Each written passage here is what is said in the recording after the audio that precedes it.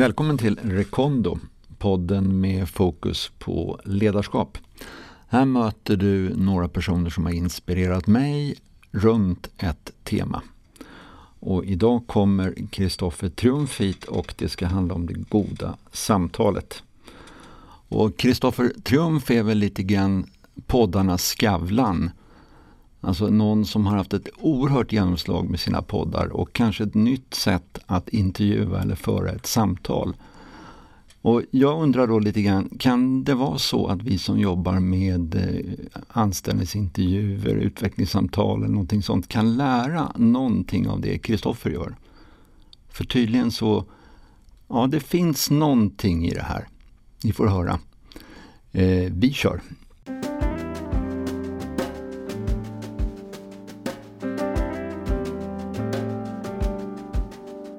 Välkommen Kristoffer. Tack. Höst och november, är det din tid i Sverige nu? Nej, fast det är intressant att du ser igenom mig med en så otroligt snabb fråga. För att det är ju verkligen inte. Jag är ju en sån person som har varit och är väldigt så här höstdepressiv, vilket jag tror att många av oss svenskar är. Men nytt för i år är att jag har kommit fram till att det är en så jävla dum sak att identifiera sig som. Att jag säger till mig själv att jag är en sån som blir deprimerad om höstarna. Det är väl bättre att jag försöker nu precis när vi spelar in det här, jag vet inte när du lägger ut det, men nu är det ju nästan som vackrast, för nu är ju löven, många av dem har ramlat av, men de har väldigt fin färg och det är liksom så här ganska härlig luft och andas och sådär, och allt det där kan man ju uppskatta istället för att bli ledsen av. Ja, du tog ändå chansen att gå, alltså du tog en ganska sund eller frisk promenad på vägen hit. Ja, precis, och det är ju ett led i ett försök att må bättre helt enkelt. Ja. Du, värvet, alltså själva ordet, vad kommer det av? Tittade i en uppslagsbok, inte fysisk utan på nätet, och kollade på vad jobba hade för synonymer, för jag trodde att värvet skulle handla från början så trodde jag att värvet skulle handla om avund och att den skulle heta typ så här avundspodden, men sen så kom jag på att det var kanske lite för nischat, och då så tänkte jag att nej, men den får nog handla om att ha liksom ett arbete, ett värv. Och av någon anledning så spånade jag kring det där med en gammal reklamkompis som heter Jakob Åström. Och vi skickade några mejl fram och tillbaka. Och han tyckte att värvet var bra. Jag tyckte inte det var något bra. Men sen var jag liksom bara tvungen att ha ett namn. Och så blev det. Du, jag har försökt bli klok på det här med hur mycket uppmärksamhet, alltså jag har varit inte klok, är det 3 eller 30 miljoner uppladdningar? Värvet laddas ner ungefär 1,5 miljon gånger i månaden. Så att då är det väl vid det här laget, ja vad kan det vara, 40 miljoner kanske. Det är mycket, ja, det är stort. Ja, tack. Ja. 200 poddar nu i det här laget ungefär. Ja, 200 svenska avsnitt, sen ett antal bonusepisoder. Jag har gjort det här verket, jag har gjort talkshow. Vänta, verket, det är när du uppträder inför publik? Ja, talkshow var också inför publik. Men liksom det är 200 ordinarie, helt vanliga värvet.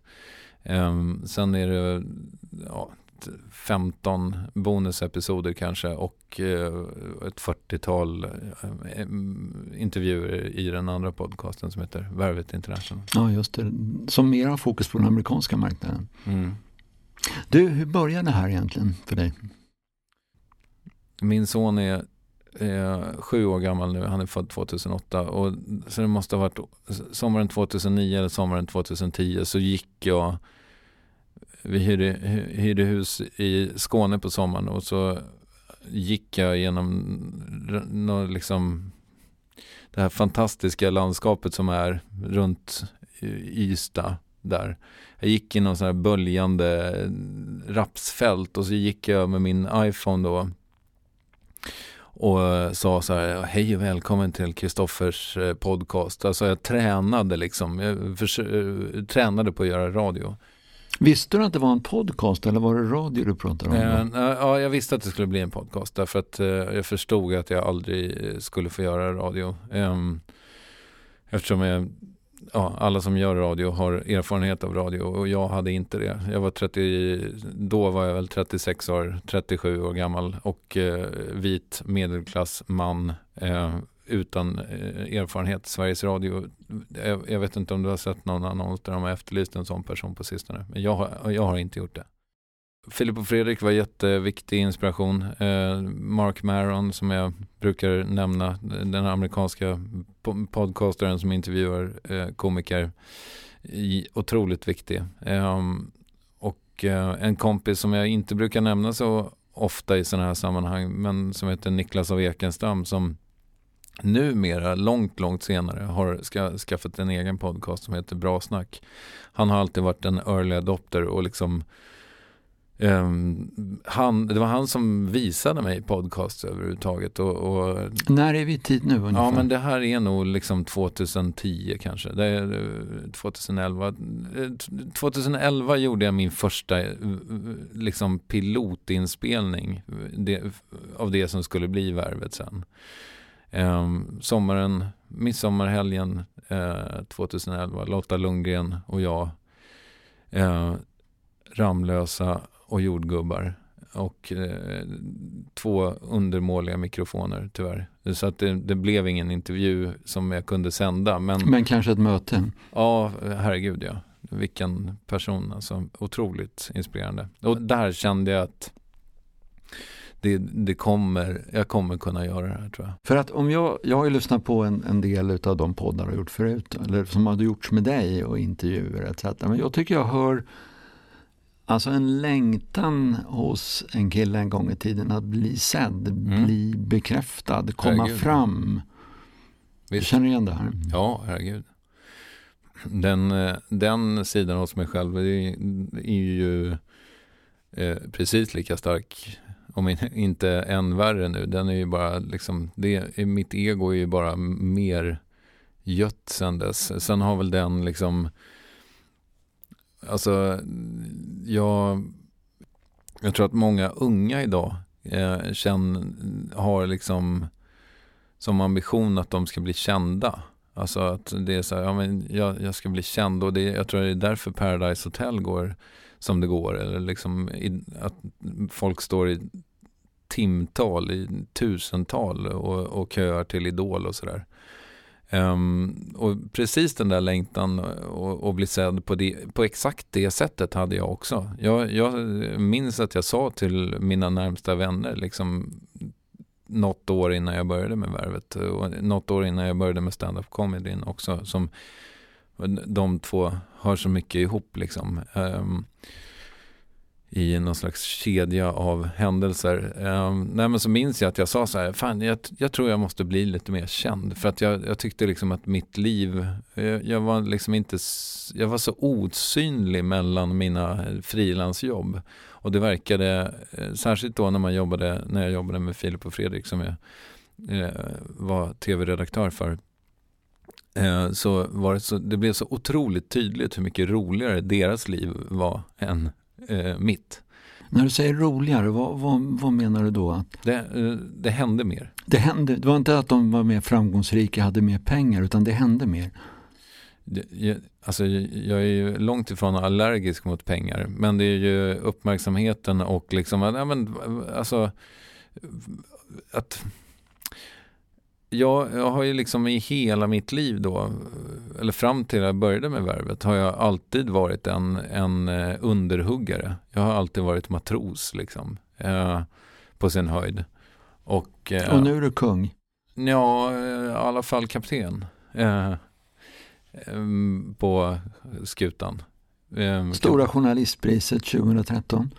Fick jag inte, men jag var nominerad. Ja, okej. Du var nominerad i varje fall till Stora show. Och det är ju inte så illa det heller. Nej, det är jättefint, absolut. Det måste ju vara en erkänsla. Jag tror också, jag var ju väldigt sur för att jag inte vann. Jag var ju också väldigt sur över att jag inte hade blivit nominerad 2012. Okej. Och det är ju, kanske säger någonting om min personlighet som inte är så smickrande. Men ja, nej, det visst är ett erkännande. Vad säger du om din personlighet, menar du?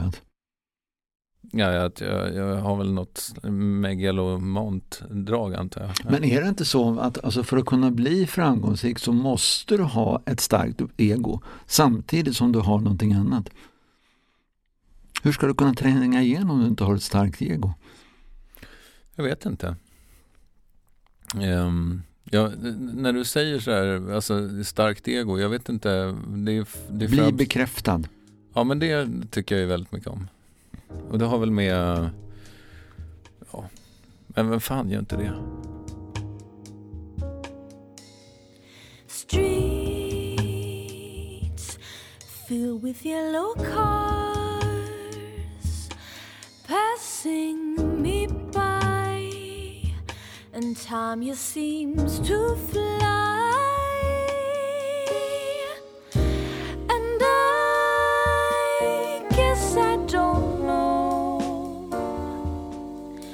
how it feels to be blue. Är du nöjd själv när du ser tillbaka? Är du nöjd med intervjuerna i regel när du går därifrån? Precis när mötet är över så kommer jag nästan aldrig ihåg någonting av det. Och det där är en sanning modifikation, för nu när jag har hållit på med det i 3-4 år så börjar jag nu börjar jag faktiskt komma ihåg dem relativt väl i efterhand. Så att jag kan skriva ett mejl till Lovisa som klipper att jag sa en grej om Hitler som jag gärna vill att du klipper bort. Men för det mesta så är det liksom, alltså det är som att jag är så mycket i nuet under den där timmen eller de där 2 timmarna som jag intervjuar, så att jag så att de försvinner när det är färdigt. Och under en period? Ja, tills jag lyssnar på dem igen då i korrektursyfte.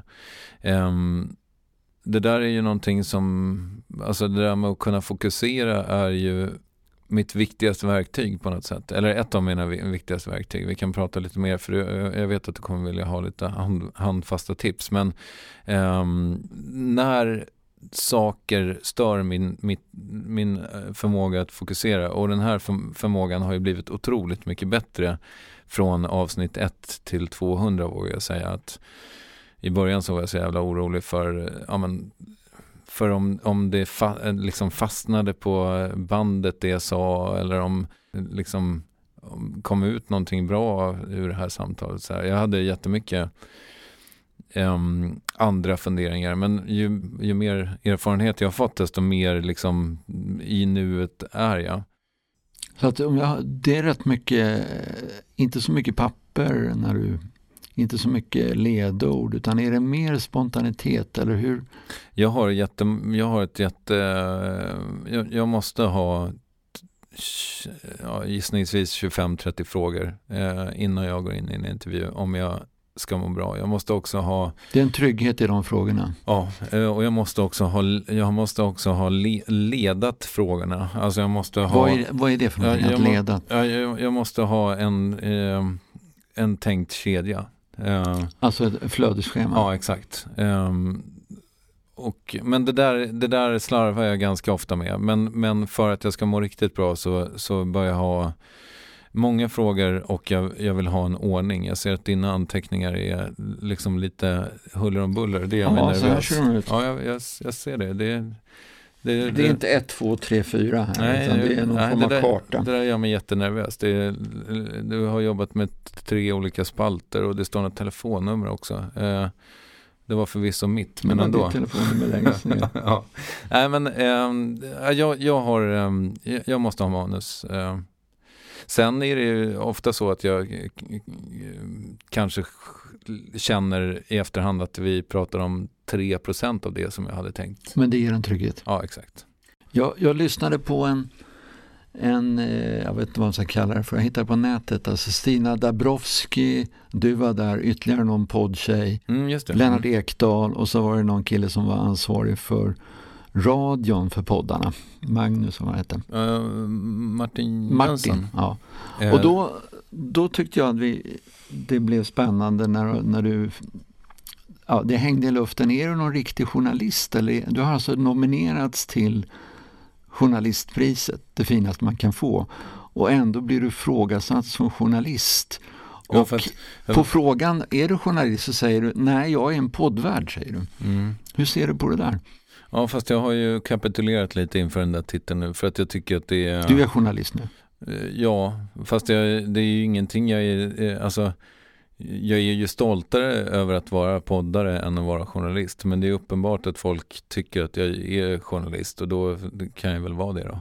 Vad är poängen med det stoltare att vara poddare? Det är någonting du vill lyfta fram eller avstå ifrån som finns journalist? Nej, men jag inser ju att jag har en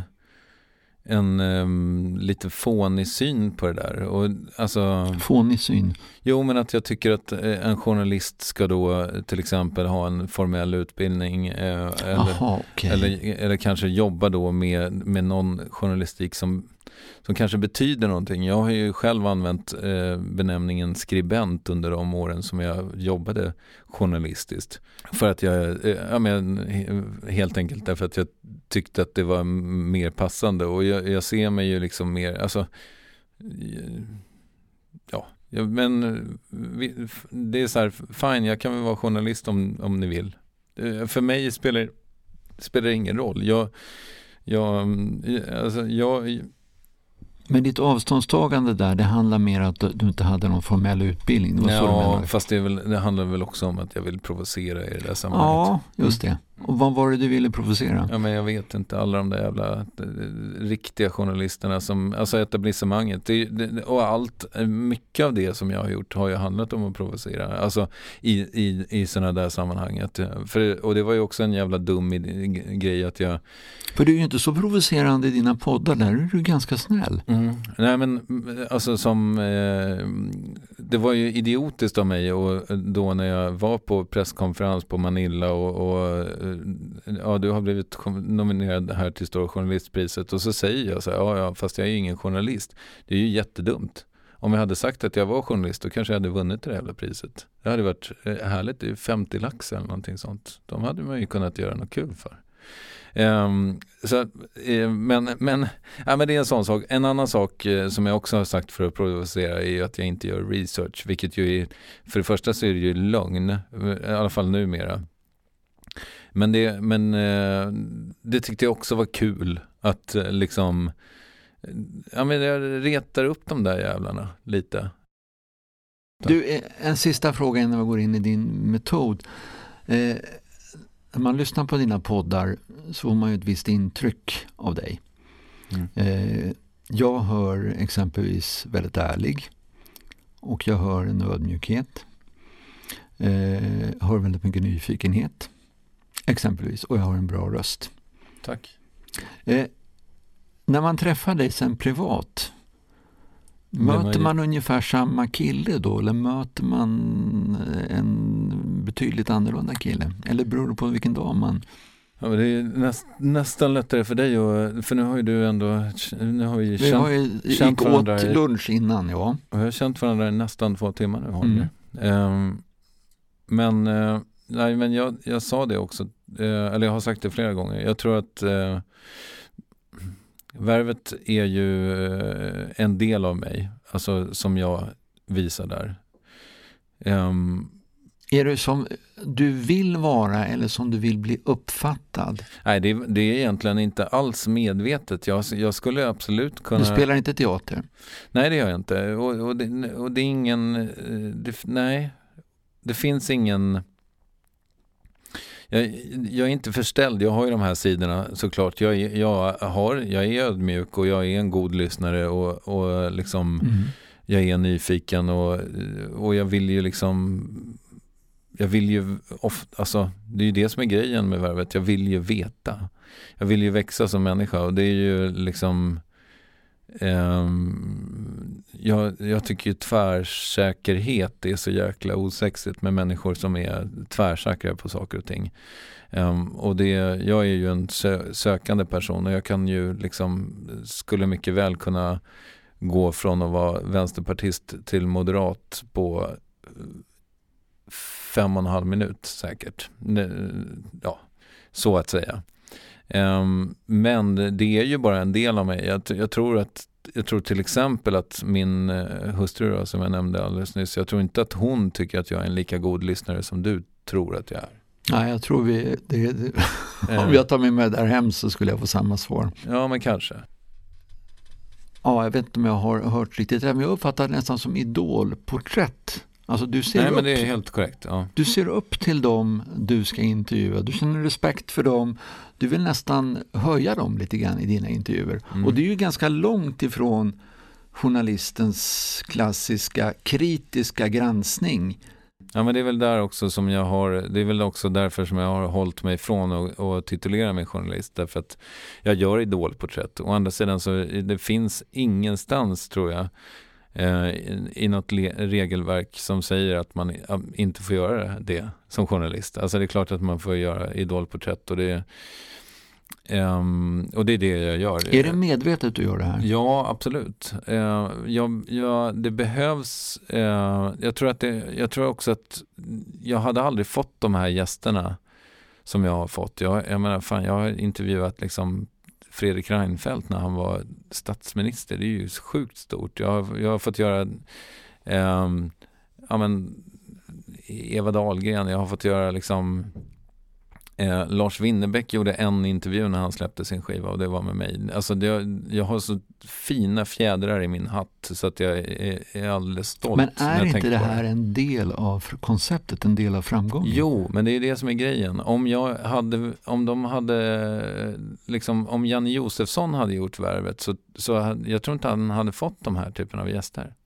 För att han är en skjutjärnsjournalist, och världen behöver förmodligen Janne Josefsson mer än den behöver mig. Men jag kan inte göra hans jobb.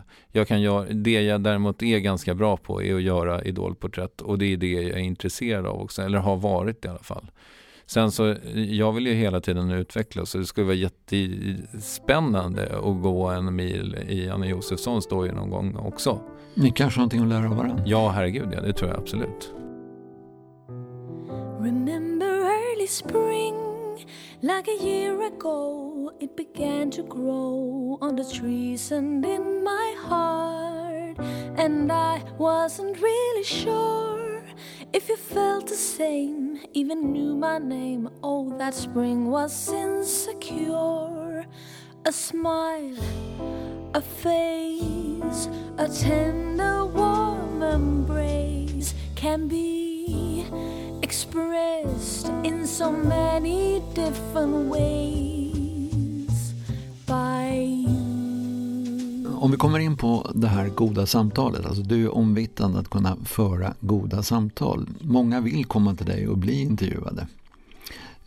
Har du någon medveten metod? Alltså har du något stuk hur du tänker? Eller blir det som det blir? Förutom då dina frågor. Har du någon process? Alltså hur... När man ska prata om metod då, och det här vet jag inte. Och jag vet inte hur mycket dina lyssnare och din bransch kan använda det här, men mitt främsta verktyg, förutom det här som jag nämnde förut med fokus, det är ju nyfikenheten. Har inte jag på något sätt lyckats uppbringa en nyfikenhet kring min gäst, då kan jag lika gärna skita i att göra intervjun. Och det har hänt att jag har ställt in intervjuer därför att jag av någon anledning liksom inte har varit där. Alltså jag har inte hittat nyfikenheten, för den hittar man genom att göra research och ta sig tid. För att alla människor är intressanta. Det är ingen slump att jag ändå har lyckats göra 200 avsnitt där åtminstone säg 98% är hyfsat intressanta. Jag mötte någon som sa så här, jag är så avundsjuk på dig, du får träffa så intressanta människor. Ja, sa jag, fast får inte du också göra det då? Alltså, jag är så himla övertygad om att men på riktigt, jag är helt säker på att alla människor är intressanta. Om du har nyfikenheten så blir ju de det. Du är också ganska tyst, alltså du är modig och du vågar ju vänta ganska länge ibland. Ja, men det är ju jättefå människor som har dött av tystnad. Alltså, jag känner inte till ett enda fall. Jarl Kulle död, konstpausen blev för lång. Det har man ju aldrig läst i tidningen. Om man väntar ut svaret så kommer det ju förr eller senare någonting. För det är ju liksom en mekanism att tystnad ska i ett samtal fyllas. Du hade dina frågor. Vad sa du, 30 frågor, 1,5 timme? Jag gissade. Men, ja. Hur ofta håller du den där? Alltså, går du ofta ifrån det eller kör du dem i den ordningen som de står? Hinner du med alla eller tillåter du det att fara iväg ibland? Ja, absolut. Ja, men det är alltså ett samtal är ju någonting väldigt organiskt. Mitt manus är ju en livförsäkring eller ett hängsle om du vill. Jag skulle kunna, om du vill så kan jag bara ta något exempel med. Ta något exempel, vi är där nu. Ja, men Lena Philipsson då har jag ju den intervjun har väl inte kommit ännu, men då hur är läget? Det är min första fråga. Och sen lite självupptaget, men jag frågade dig om att vara med i Värvet när vi träffades på Grotesco-premiären och du sa aldrig i livet, men nu är vi ändå här. Vad hände? Så jag har skrivit så här, jag tänker lite på makt. Jag har sagt förut i podden att det kändes som om andra stod vid rodret i mitt liv tills jag var typ 37. Har du känt att du har stått vid rodret i ditt? Och det där är en sån liksom jag har ju ett antal frågor som jag återkommer till med många gäster, och det där är lite cykliskt, men i början så var det ju jag hade ju också med en provokation att göra, men att jag frågade många vad de tjänade eller vad de röstade på eller sådär. Och det där med att liksom vara men det där vi pratar om, vilken rang man har på fartyget som är ens liv. Så det är vissa frågor som återkommer. Precis. Som du tycker är viktiga. Ja, exakt. Business, de vill de med. Ja, businesswoman-aspekten av henne. För att hon har ju liksom varit med så himla länge. Hon föddes nästan in i branschen och sådär. Ja, men det goda samtalet, det finns en planering, det finns vissa frågor som du verkligen är nyfiken på och som du vill ha svar på. Ja, och många av dem återkommer. Ja, men det där är också någonting som jag har börjat göra i verkliga livet när jag träffar människor socialt som inte jag har träffat på länge. Att jag faktiskt gör agendor för vad jag vill jag vill prata med den här personen om. Jag kommer ihåg, jag käkade lunch med Filip och Fredrik Wikingsson för inte så länge sedan. Och då hade jag gjort en liten agenda. Det var bara tre punkter förvisso, men det var så här för att jag inte skulle glömma bort det. Jag tänker i min roll som coach så använder jag ofta 80-20, medvetet eller omedvetet. 80% handlar om att bekräfta, försköna, hitta det som funkar för att någonstans se någon utifrån solen. Men samtidigt så vet jag att om jag inte utmanar, alltså det är inte samma sak som hitta fel, utan det är mer att lyfta upp någonting där jag anar en potential som inte riktigt är framme än men som är på väg. Hur tänker du? Alltså hur mycket utmanar du? Kan du göra det utan att förstöra idolporträttet? känsliga ämnen, känsliga frågor som inte går ut på att finna fel men som ändå är det en laddning i. Du trampar lite närmare. Ja, men, och det vill jag ju gärna, jag vill ju ändå tro att jag kan stryka även mot hårs så att säga. Och det tror jag i alla fall om man har lyssnat på de här 200 avsnitten eller en bråkdel av dem, att det finns ögonblick där det har hänt. Och är det någon speciell intervju du tänker på? Ja, men en så här top of mind var ju Anders Wendin, Money Brother, som där jag ville veta hur han såg på den ofredande domen som han hade fått mot sig själv. Alltså han var dömd för sexuellt ofredande. Och jag när jag äntligen tar mod till mig och ställer frågan, så säger han så här: ja men Kristoffer, du har ju tassat som katten kring het gröt. Varför sa du inte bara det här? Och sen så berättade han liksom hur han kände på det före. Så det var förlösande nästan? Ja, men lite. Men det var ju också helt nödvändigt. Jag hade inte kunnat intervjua honom utan det. Det finns ju liksom andra exempel på, alltså det går inte att intervjua, nu kan jag inte komma på det, men liksom Anders Eklund utan att prata om varför han har mördat någon. Liksom. Obs. Jag ska säga att jag älskar Anders Wendin. Jag tycker han är en fantastisk artist. Jag vill inte jämföra honom med Anders Eklund på något sätt. Men jag bara menar att om det finns en elefant i rummet så kanske vi måste prata om den. Men jag insåg tidigt, och det här var under intervjun med Henrik Schyffert, så trodde jag mig veta att han låg i skilsmässa. För att det var, snacket gick om det helt enkelt. Och så satt jag och rådbråkade med mig själv. Jag tror inte jag hade skrivit någon fråga om det, men det fanns liksom där. Jag hade kanske kunnat få det skopet så att säga. Men så kände jag att vad fan, det är inte jag. Det är inte jag, för jag bryr mig faktiskt inte. Alltså om jag hade varit nyfiken på riktigt huruvida han skulle skilja sig från sin hustru eller inte, ja då tror jag att jag kanske hade frågat. Men jag var inte det. Jag ville veta andra saker. Och det är inte mitt jobb. Alltså, så jag får ju jag har ju ynnesten att bestämma själv vad jag ska göra på mitt jobb. Det är en jävligt härlig sits. Så den du har framför dig kommer före en bra story? Jag skulle tro det. Alltså, sen är det väl så här, ja, och den här liknelsen har jag kommit på själv och jag är väldigt nöjd med den. Men jag hörde att Peter Englund då skulle få sitt oljeporträtt målat för att när man är medlem av Svenska Akademin så får man det. Och då får man ju alltså gå till konstnärens ateljé flera omgångar och sitta modell. Och jag tänker att om Peter Englund vid ett av de tillfällena hade haft en jättestor finne i ansiktet, så har jag så svårt att tänka mig att oljekonstnären skulle ta med den finnen. Och det är ju lite så jag ser på mina porträtt, att om någon säger fel eller liksom eller om en fråga skaver av någon anledning eller personen säger, vet du vad, det där vill inte jag prata om, liksom, då jag kommer klippa bort det.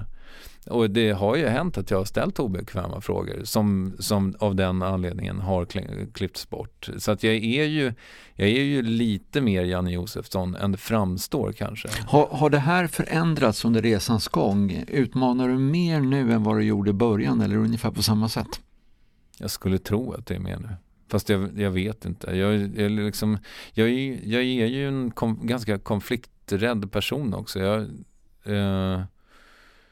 Jag är en sån där som knyter näven i fickan mera, liksom generellt. Så att jag söker ju inte konflikt i mina intervjuer. Finns det intervjuer när du ångrat att du inte har utmanat mer? Ja, det skulle jag gissa. Men jag kan inte komma på något exempel. Men det skulle jag gissa. Du skiljer också på ett annat sätt utifrån mitt sätt att se det. Och det är att du inkluderar dig själv i intervjun. Okej. Alltså det handlar om dig lite grann. Det handlar om din historia. Och Ja. det är, alltså, utifrån en coacherfarenhet så jag kan inte kräva öppenhet av någon annan om jag inte bjussar på någonting själv. Är det där medvetet eller blir det bara så? Jag har faktiskt tänkt väldigt mycket kring det där. I början när jag gjorde Värvet så visste ingen av mina lyssnare vem jag var. Och ingen brydde sig heller. De ville bara höra Henrik Schyffert säga smarta saker om att göra stand-up eller Lina Thomsgård eller vem det nu var. Numera 200 avsnitt in så är det ju så att för många människor så är ju jag mer känd inom citationstecken än mitt objekt. Men det har hänt någonting under den här resan? Jo, men jag har ju alltid klippt bort mig själv väldigt mycket. Alltså i 90% av fallen där det klipps bort saker från Värvet så är det ju jag. Så att jag tar fram intervjuobjektet därför att jag har inget behov av att höras i mina intervjuer egentligen. Och jag tycker att det är ett onödigt ont när jag drar en anekdot. Alltså om den måste vara kvar för att det blir ett så bra svar av då Annika Norlin eller vem det är. För att jag tycker inte om att höra mig själv egentligen i intervjuerna. För jag vill att de ska handla om intervjuobjektet. Men med det sagt så jag har ju ett annat självförtroende nu. Och ibland så tänker jag att men vad fan, jag kanske säger någonting som faktiskt kan lära någon något. Alltså att jag kanske kan ta någonting till bordet också. Om du summerar, vi har pratat lite grann om det goda samtalet. Du låter ju människor prata till punkt. Och så har vi pratat lite grann om vad olika ingredienser i det här. Om du skulle summera, vad tror du är viktigast i din egen metod? Nyfikenheten är absolut A och O. Alltså nyfikenhet går inte att spela, det är nog det jag försöker säga. Det går inte att låtsas vara nyfiken. Man genomskådar det direkt. Och det är också väldigt enkelt tycker jag att verka, alltså det är inte svårt att verka påläst. Nu vet inte jag hur du kan omsätta det eller dina lyssnare kan omsätta det för att man är kanske liksom, säg att det är en anställningsintervju då. Då står det ju förmodligen en massa saker i ett CV som du redan har fått. Om du har läst igenom det innan personen kommer in genom dörren, då kanske du i alla fall kan säga något initierat om de där åren i Algeriet. Liksom, eller säga att käkar du på det där och det där stället på Tahrirtorget, om det nu ligger i Algeriet, jag vet inte. Nej men alltså, förstår du vad jag menar? Att man på något sätt kan, det är väldigt... det är lätt och otroligt viktigt att verka påläst men framförallt nyfiken. För pålästheten den är underordnad egentligen. Nyfikenheten, närvaron. Ja, för att om du nu skulle vara mest nyfiken på min favoritfärg, vilket du inte har frågat mig om, men om du skulle vara Vilken det. är den? Den är nog tyvärr svart. Liksom om du är en person som älskar färg. Alltså du brinner för färg. Och Jag är det. Ja men vad härligt. Det syns inte riktigt i din klädsel. Men om du är det, då kommer ju den frågan att det kommer att känna. Jag kommer känna att du vill verkligen veta vilken favoritfärg jag har. Och det är det som spelar någon roll. Därför att du kommer så här, så att nyfikenhet, det är väl egentligen dagens ord. Okej. Från Kristoffer Triumf. Jag bad dig ta med en sak hit idag. Gjorde du? Ta med en sak som berättar någonting om dig som flertalet inte vet så jättemycket om. Helvete, det har jag glömt. Men då kan Vad skulle du ha tagit med om du skulle tagit en sak som berättar någonting om dig? Ja, men du vet vad, jag har ju... alltså ett icke-svar då, ett metasvar, men det faktum att jag inte har med någonting, det säger väldigt, väldigt mycket om mig, därför att jag är otroligt värdelös på att läsa mejl. Alltså det har ju hänt flera gånger att jag har tackat ja till jobb där det har visat sig att jag ska göra någonting, alltså det var ju ren naturen att det här var att jag har lyckats motsvara ungefär dina förväntningar, förutom att jag inte hade med mig någon grej nu då. Om du skulle ta någonting som det känns okej att ta fram sådär, utan att du har det med dig och som inte är lika känt. Vad skulle det kunna vara? Nej, men en typisk sak då som jag har i min ryggsäck som ligger där borta är ju... Var det ryggsäcken som blev symbolen? Nej, jag har en påse i den med en väldigt härlig parfym som jag köpte till mig. Ja, parfymen, ja. Det tycker jag också. Är det ovanligt för dig? Eller är det Nej, jag älskar parfym. Jag älskar doft. Jag tycker det är skitroligt att hålla på med. Jag har också utvecklat, eller jag försöker bli stammis på ett parfymeri som heter Kao som ligger i Stockholm. Som har liksom lite ovanligare dofter så här. Det tycker jag är jätteintressant. Sen är jag också jag är väldigt fascinerad av han Ben Gorham, herr Gorman är någon annan. Ben Gorham som har startat Byredo, alltså svenska parfymföretaget som har tagit världen med storm. Ja, just det. Omtalad. Ja, jag tycker tyvärr inte om hans parfymer alls, men jag tycker han är väldigt fascinerande hur han har byggt det företaget och sådär. Tack. Ja, men tack själv. Förlåt att Kristoffer Triumf. Tack, och förlåt att jag liksom slarvade bort den där sista fasta punkten. Du fick ju mer än ändå, tycker jag det lät som. Men tack. Då hade du med i rummet. Lite av en nödlösning.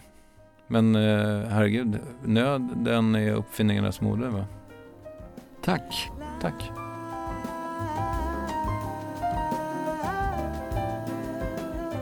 Du har hört det 10:e avsnittet av ledarskapspodden Rekondo med Holger Björklund, chefscoach och ledarutvecklare.